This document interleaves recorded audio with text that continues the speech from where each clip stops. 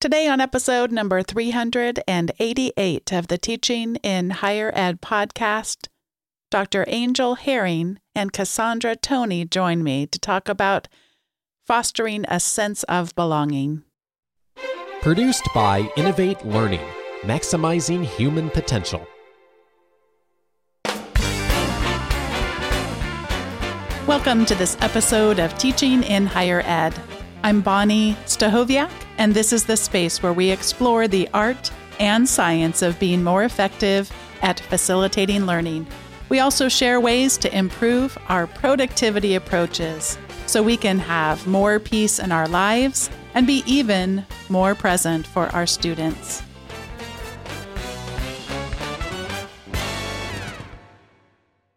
Today I'm joined by Dr. Angel Herring and Cassandra Toney. Angel Herring is an associate professor in the College of Education and Human Sciences at the University of Southern Mississippi, where she's worked in various capacities for 22 years. She received her PhD from Louisiana State University in Human Ecology with an emphasis in family, child, and consumer sciences. Dr. Herring is an AQ credentialed instructor and values student success as both a professional interest and a personal commitment. She's the mother of 4 children, 3 of whom were born during her PhD program, and she resides in Columbia, Mississippi. Cassandra Toney is a graduate of the University of Southern Mississippi, where she earned a bachelor's degree from the School of Child and Family Sciences at the University of Southern Mississippi. In 2020, she was the recipient of the Judge R.J. Bishop Mississippian Award, which recognizes students who have endured financial and/or personal hardships to pursue their education. Dr. Herring taught Toney and nominated her for the award. Toney is currently a graduate student in the University of Southern Mississippi's School of Counseling. Today's guests were introduced to me through my partnership with the Association of College and University Educators, or AQ. AQ's certificate programs equip educators with evidence-based teaching practices demonstrated to improve student outcomes and create inclusive, equitable learning environments. For more than 5 years, AQ has connected me with experts and faculty developers who are featured in AQ's courses, as well as certified faculty, to share their work on teaching in higher ed. Angel and Cassandra, welcome to Teaching in Higher Ed. Thank you, Ms. Bonnie. Thank you. I'm so glad to get to have this conversation with you, and I'm about to ask each of you to do the impossible. I'd like you in just a few sentences to give us a little sense of how you came into this experience. Angel, I'm going to ask you a little bit about how you came into teaching. And Cassandra, I'm going to ask you a little bit about how you came into your own learning experience and education. So Angel, let's start with you. Share a little bit of your background. How did you get into teaching? Well, I completed my master's in 2000 from the University of Southern Mississippi, and shortly thereafter was offered an adjunct opportunity. And that was my first time, in a classroom. And I very quickly fell in love and stayed connected with the department through various adjunct opportunities. And then that led to full-time opportunities, part-time opportunities, and served in various capacities here at the school at the University of Southern Mississippi. And that really I fell in love with teaching so much that it inspired me to go and get my PhD. So that became a quite lengthy process, but I knew once I got that taste of teaching and interacting with college students and seeing what they're capable of, I was hooked, and I had to go and find a way to make it a permanent position. My background also started teaching as an adjunct too, and it was very similar in the terms of I was clueless, by the way. I don't know if you were too. I mean, just absolutely clueless. I thought so much of it was like going to be like my college experience, and I'm going, what on earth is happening? But I also just absolutely fell in love with it too. Thanks for sharing a little bit about your story, Angel. I know we're going to hear more as well. Cassandra, how did you end up pursuing this part of your education? Well, going back to 2001, that's when I first enrolled at the University of Southern Mississippi. Unfortunately, I had to withdraw, but I came back 20 years later and I graduated in 2020. with my degree in child and family sciences, and I'm currently training as a school counselor in training in that same department. And so I'm going after my master's degree right now, and I'm very excited about the whole journey. It's caused a lot of change in myself, and I've learned a whole lot, and I just appreciate where I am thus far, and who knows where I'll be this time 2 years from now. I hope to still be there doing something. I want to explore a couple things that you said a little bit deeper, starting with, tell me what that was like after 20 years returning to school. It was scary, very, very scary. I'd spent so much time out of school. I didn't know if I would be able to, I didn't know if I would be able to be successful because I was a mother. I worked full time. I just had a lot of things going on. And pretty soon, my oldest child would be going to college as well. So I didn't know what that was going to look like for my family. But thankfully, my experience it's been more than I could ever ask for. And in terms of those fears, do you remember what were the biggest ones? I mean, you mentioned not knowing if you could do it, but what is it? What were you not sure that you could do? I think I felt like the old lady on campus. Mm-hmm. And so I didn't know if my brain would be able to keep up with technological advances and just, as fast as things move now compared to how they were back in 2001 when I first got started. I just, I knew that I was strong in some areas. But again, I had been away for 20 years and I just I had no idea what it might be like once I got started. Yeah. The second thing I wanted to explore with you a little bit was you talked about the first part and then now where you are today. One of the things that I have found in my experience, just personally, but also walking alongside others, is how often our imaginations aren't big enough. When I was in college, I didn't even know what a master's degree was. I had no idea what a doctorate was. In fact, I'm fairly sure I made it all the way through college without ever. I mean, I'm sure there must have been letters on people's doors, but it was just not. I didn't understand any of that, and so I will sometimes when I share my story, I'll be like, I never would have thought I could be a college professor because I just would think that surely there's some door that you go through, but I wouldn't have known what that was. And I don't even think I would have known even about that there were jobs called counselors, called schools counselors and what that, I mean, today I sure know, but back then I wouldn't have known. So what are some of the things that you can recall that helped you? Well, first of all, I'd ask Cassandra, do you feel like your imagination was able to be expanded? Does that resonate at all? And if so, what were some of the things that people did to help you expand it or that you did for yourself? I definitely have had that experience. My imagination there's no cap on it. Now I have no ceiling to that. I just always imagine myself in this little box of things being a certain way. But once I started focusing on my education more, I realized that opportunities were endless. And my experience there at USM with the staff and faculty was that, that was always supported. If I had an idea, it's like, hey, let's expand on that. Let's expand on your idea versus let me tell you what you should do. It just helped me realize the importance of my individual journey. Oh, that's so wonderful. Thank you for sharing those examples. And Angel, I'm curious for you, has this idea of expanding people's imagination showed up at all for you in your work?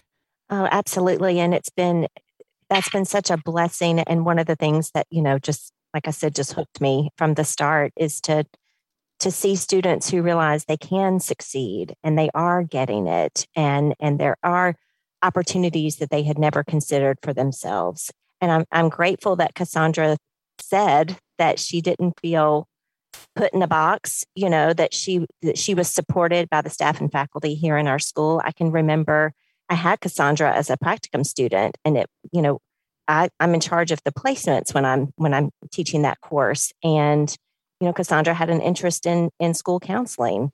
So that's what we pursued for her. Nobody tried to steer her in a different direction. And then, as you heard, she's on the path, direct path to becoming that school counselor. So it's been wonderful to support students when they have their own ideas. You meet some students, they're rare. I was not that student.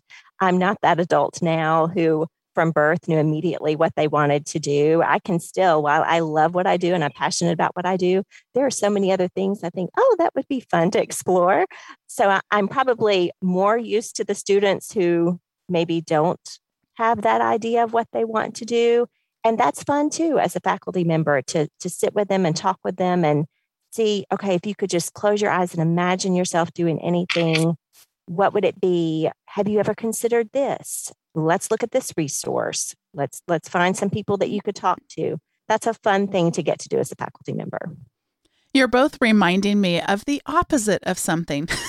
One of the tensions that a lot of faculty members have is just this feeling like, this doesn't, by the way, fit very well with me just because I didn't always have this, like, I'm so smart, let me tell you everything I know. That's not something I've struggled with in life. And so, but I mean, sometimes people do. They really have honed in on a very precise, very specific discipline. And that's been something that's been captivating their imaginations for decades now. And it's really hard for them to get back into beginners' minds.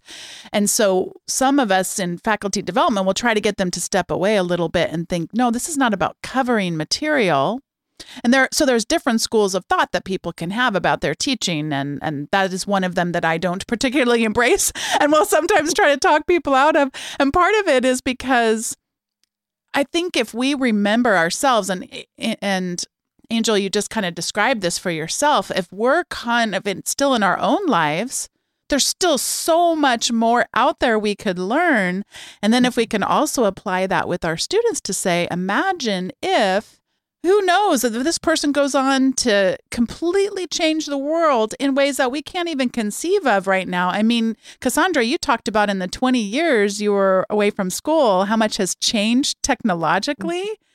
And boy, even just that one lens, just for us to think about how much changes in that short of a period of time. But imagine in all of our disciplines, all the possibility. But sometimes I think we get a little too caught up in, I got to take this information in my head and I got to transfer it to yours and our jobs will be done and all of that. So let's spend a couple minutes then talking about what are some of the ways that we can help to foster more of a sense of belonging and a sense of you can do this with learners. And I mean, perhaps even with ourselves, we could extend the conversation there. So Cassandra, tell me about a time when you remember really something specific someone did, even if it seems so small to you, but something really tangible and specific someone did to kind of help you start to have that burning inside. Wait a minute, maybe I really can do this. Can you think of anything specific someone did?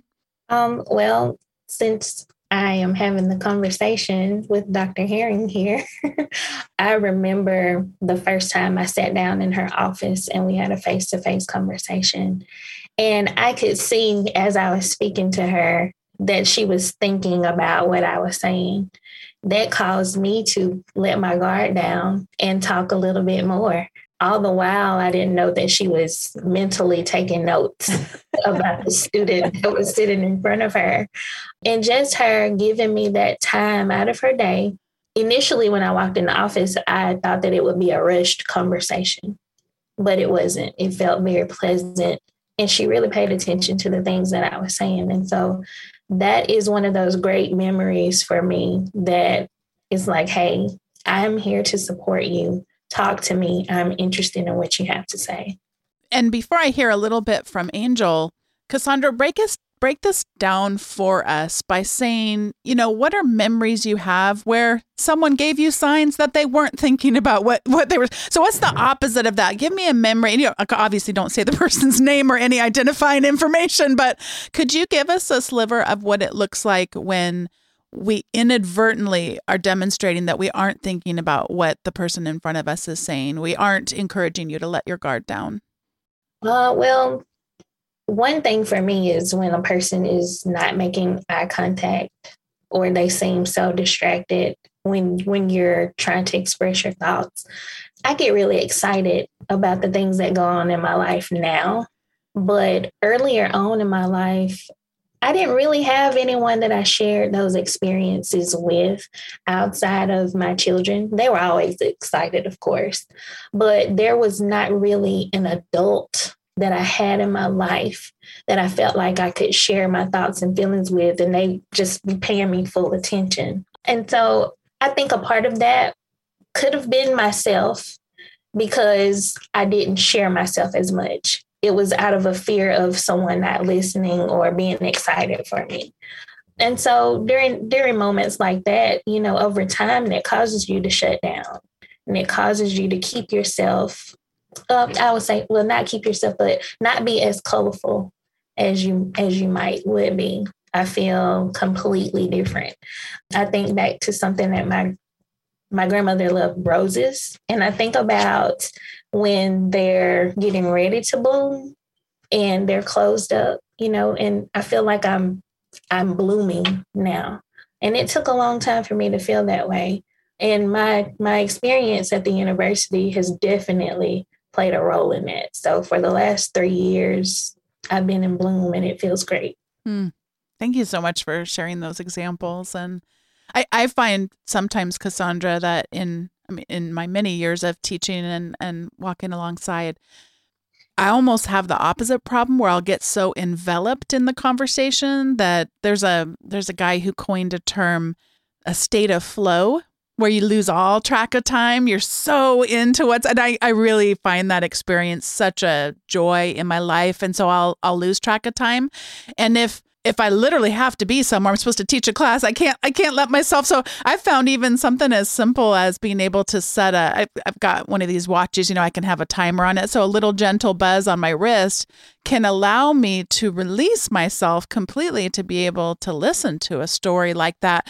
And maybe not have less eye contact because I'm constantly looking at a clock. Or I've even heard, Cassandra, of people putting the clock behind wherever someone might be sitting so that I don't constantly have to be looking around, because that can be really distracting. I know therapists do that. They'll have, having seen one myself, I'm very familiar with that, so that they don't have to look like they're constantly, like you said. But sometimes we are our human brains are pretty, when we got to be somewhere, we do have to be aware of the time, but it's hard, because you really want to give yourself fully to listening to the other person. So that's a really helpful thing for us to think about. Angel, what's coming to mind for you as far as other practical approaches we can use to help foster that sense of belonging? Well, one thing that I do to try to kind of set that precedent for wanting to engage with students and hear from them and learn who they are actually comes from a negative student evaluation that I got one time. And I remember it's been years ago, and I got a written comment on an evaluation. And this student, I want to say claimed, but obviously it was the truth for them, said that I ignored them throughout class. Several times they tried to get my attention, and I was devastated by that. It hurt me to the core that someone, and this was a larger section class, but it hurt me to the core that there could have been a student who felt that way at my hand. And so I use that evaluation whenever I teach face-to-face courses. And I say, guys, I got this comment several years ago, and I want you to hear me say, I want to hear from you. If you ever feel ignored or overlooked, I want you waving your hand. I know you have things to contribute.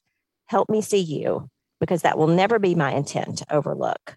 And I feel very fortunate that I work in a school where my first priority is student success. It is building relationships with students. So I work in an environment that's conducive to that.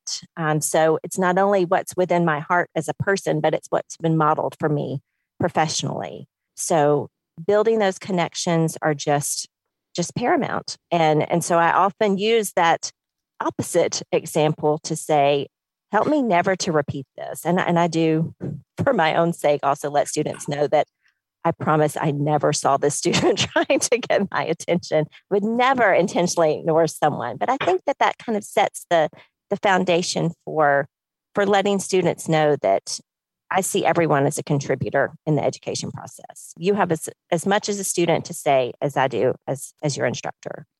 I'm hearing a couple things out of what you said. One that really has echoed a lot for me is just this importance of being transparent. When I was in school, I'm very, very privileged to be able to say this, I recognize, I never had the impression that something was beyond limits other than, I look back now and I just think, my gosh, I didn't really understand how jobs worked. I only knew the jobs I had ever heard of in my life. I didn't realize how many different jobs there were that were out there. But I never had that feeling like I couldn't do something if I wanted to. Within reason, of course. I didn't think I could be an Olympic athlete, but intellectually, I didn't feel hindered by that. I was just not interested in it. So I would get A's if it was in my major, and I'd get C's if it wasn't. But I didn't ever think that would be beyond you. You could never get an A. I would just be like, well, I'm not interested in fill in the blank.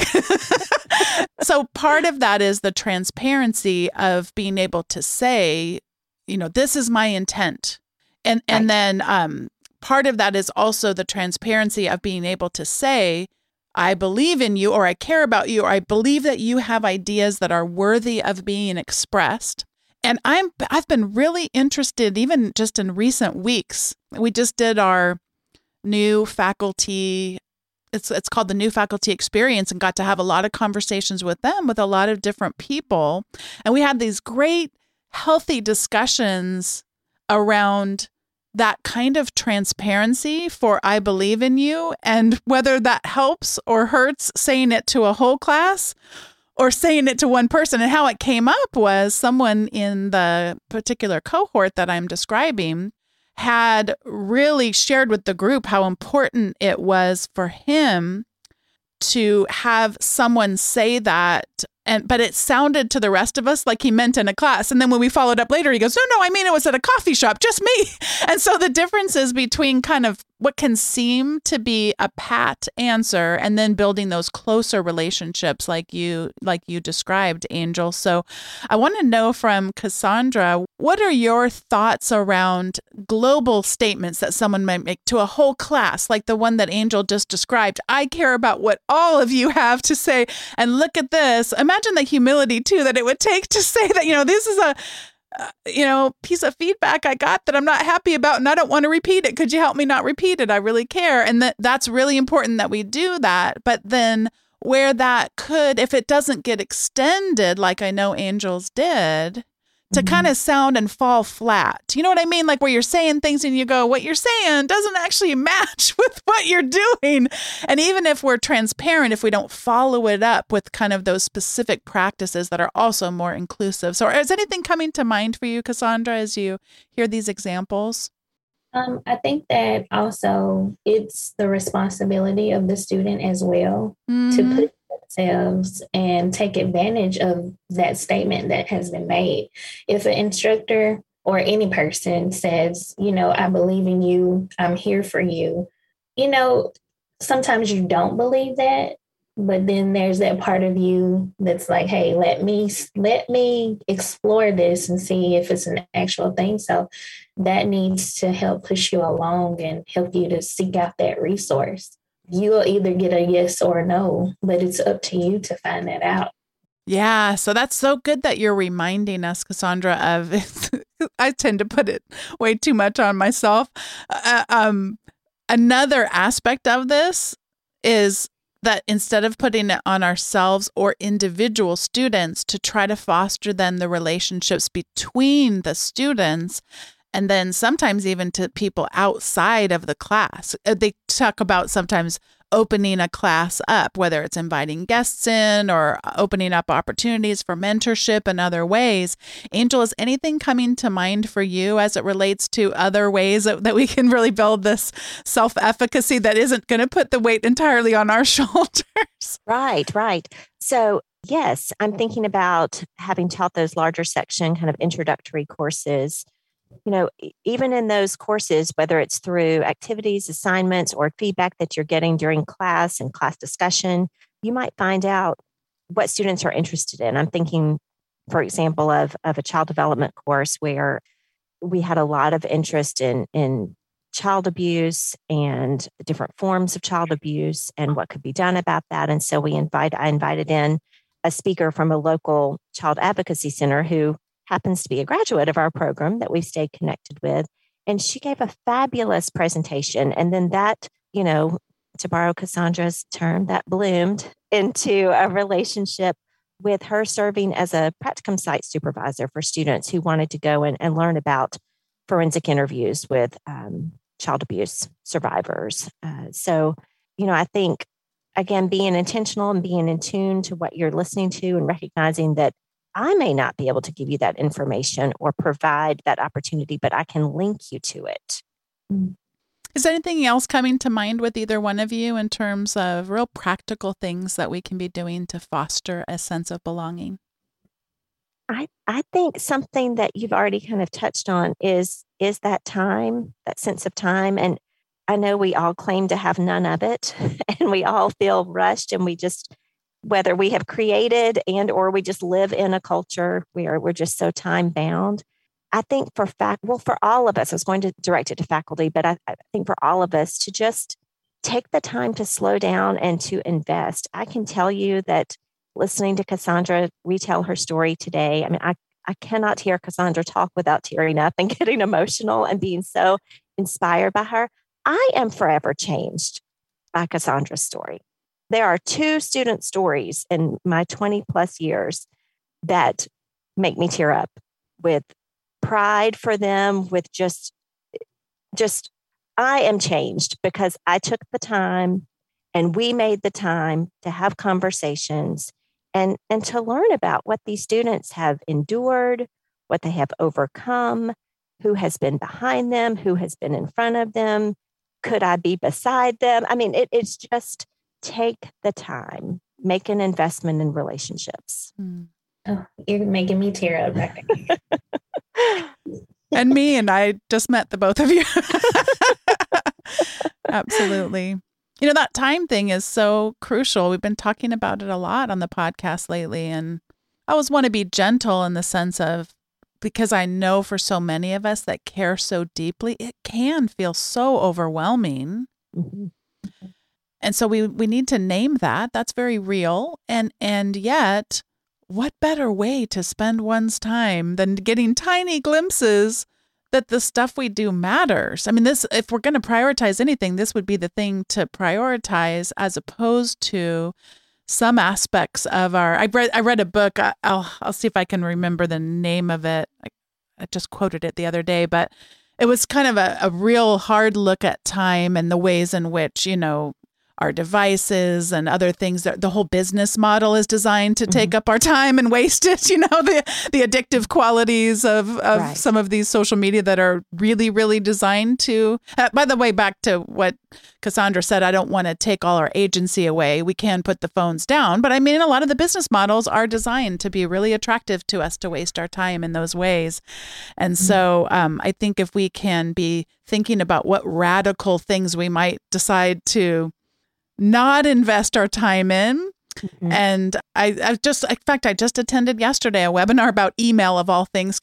What a geek over here, and it was a whole thing. It's a guy who has a podcast he co-hosts called the Mac Power Users. And so he did a whole thing about all these ways I can geek out on my Mac and make it faster for me to move emails into folders without even having to touch my keyboard and all these things. And I'm just geeking out for an entire hour with this guy, like taking notes and doing screenshots, and can't wait to get the scripts from him, to do email better. And you know how he ended it?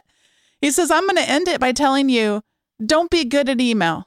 Because you know what happens if you're good at email? You get more email. And I literally was like, I feel seen. But I was also like, oh my gosh, because I really am good enough at it to be listening to a webinar for an hour about how to get through the machine even better. You know what I mean? And so he's just been inspiring me since then, as far as what do we want to be really good at? And you know what I want to be really good at, Angel? What you just said and the story that Cassandra just told, and that we would have that time, we would carve out that time to listen and then be a tiny sliver of someone else's life. What a both bloom and a blossom. And then you can see the new blooms that are coming and have hope for our teaching. So thanks to both of you for that. Yes. Thank you. This is the time in the show where we each get to share our recommendations. And I have a couple, and then I'm going to pass that over to Angel, and then Cassandra will close us out. So I have two. The first one is that I got to have Jeremy Kaplan as a guest somewhat recently, and I also have mentioned his email newsletter that's called Wonder Tools. And he just did a whole post that I'm going to link to in the recommendations for new Zoom apps. A lot of us are using Zoom, and now they have a whole app store. So they have everything. He talks about in his post what they are and how you can install them and how it works. But there's one that I'm looking forward to trying from his post about a timer. So you could have a timer sitting there right inside of Zoom. And there are other ones like that game Kahoot. You can have Kahoot running inside of Zoom. So I'm looking forward to experimenting more. I have recommended Jeremy Kaplan's Wonder Tools in general, and I don't recommend something twice. So I'm going to secretly get by just saying you got to check out his new Zoom apps post. And then the second thing I'd like to recommend is also from another former guest. That's Betsy Berry. And she recently wrote a post about, she titles it, Preparing to Teach After 16 Months of Disruption. But to myself and my colleagues, what really resonated with us is there's a lot around learning loss of, people lost out on years of school. And so how are we going to handle that? And I just really I like anything that she writes, but I really like that she's asking in the post, are we even asking the right question here? So I liked that because I see a lot of stuff where it's kind of doomsday, and I'm a little bit concerned that we're going to go in with a deficit mindset into our teaching, and I don't think that that's helpful for us. So I just thought it was a really helpful post that we should all go and read and contemplate, and maybe even set up some time to talk to some of our colleagues about what data is out there, what questions are we asking, and then what we might want to do collectively around that. So Angel, I'm going to pass it over to you for your recommendations. Yes, and I did take notes on both of those recommendations, so thank you. So my recommendation is not a new one for me. I discovered it about a year and a half ago, but I wake up daily and I'm grateful for it, and that is the Libby app. I am a reader, an avid reader, but I'm more of an avid reader now that I have the Libby app. So it is a free app that pairs with your library card, and so you can peruse your digital collection at your library or multiple libraries if you happen to have multiple cards. And you always have books, on hand. If you finish one at midnight, you can check another one out immediately. And it's a huge cost savings. I mean, I know we all have them, we can purchase digital books, but it really is nice to get them free on your library card as well. And then I would pair that with, I started tracking on Goodreads, what I've been reading about a year ago. And I'm so enjoying that. I'm enjoying having access to a book at any time or place, whether it's on my phone or my iPad, and then being able to keep track and see, make a goal for reading and track my progress. And then of course, find new titles to read based on what others are recommending. So you just taught me something new. I've been using the Libby app for years now, but I didn't know you could add more than one card to it because I do belong to multiple public libraries. You can. I don't know if that is a new feature or I just happened to look in the right place the other day, but you can. I have 2 library cards and I was able to sync both of them. Oh, that's wonderful. And as far as Goodreads, I'm convinced I wouldn't read any books anymore if I didn't have a goal. I do tend to be pretty goal oriented. So I've got my goal for how many I like to read, and I just barely hit it sometimes. By the time we go on the holiday break at the end of the year, then I'm like, it might be dog paddling to try to keep up with my goal. But it really, to me, makes a difference that I set that out in advance. And it's also fun just to see, what other people are reading. And I enjoy that, friends of mine and getting to keep up with that stuff too. So it is fun. And I have to say, I like the there's a goal with the digital books coming in from your library because you have to finish them because they will just disappear when they're due. So yes, I have enjoyed that. I'm cracking up though because I did read. There was a book that was recommended 2 years ago or something about sleep, why we sleep or how we sleep or something, and I didn't make the library goal. And it's like, I'm a completionist, so I don't like to just halfway read a book, but I'm like, you could just buy it now and finish it off, but I don't remember where I left off. So yeah, that is a motivator if you actually work the system, but I just fall off that way. It's tough. All right, Cassandra, what do you have to recommend for us? Well, first, I would like to recommend downloading the Calm app. I use it during stressful times to help me relax or meditate. They have some guided meditations and nice outdoor sounds that you can use on the app. It's easy to use, and you can set reminders throughout the day just to give you an alert and remind yourself to take a few minutes to slow down. I am a busybody, and I have a lot of things going through my brain at most times of the day. So I use it to help me, have that reminder set in place so I can move through the rest of my day in a more peaceful way, hopefully. And the next thing that I would like to recommend is really more in the form of encouragement. I just like to encourage anyone who's ever faced any type of hardship just to believe in yourself. Whatever your natural talents are, try to build on those skills. And also, don't be afraid to ask for support when it's needed. There is going to be someone out there who is willing to help, even when you feel like there may not be. And you never know who's watching. So, I'm a prime example of that. So, and thank you both so much. Angel and Cassandra, thank you so much for investing your time in helping all of us become better at facilitating learning. And just thanks for sharing your stories today. Thank you. Thanks once again to Dr. Angel Herring and Cassandra Toney for joining me for today's episode of Teaching in Higher Ed. And thanks to all of you for listening in today. If you've been subscribed to the podcast for a while, but haven't yet rated it on whatever app it is you use to listen to the podcast in, I'd greatly appreciate it, as it helps to share the word about the podcast.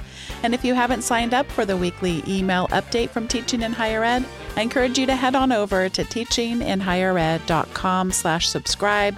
You'll receive the most recent show's notes, and you'll also receive some other recommendations that don't get shared on the podcast, as well as quotable words. Thanks again for listening, and I'll see you next time on Teaching in Higher Ed.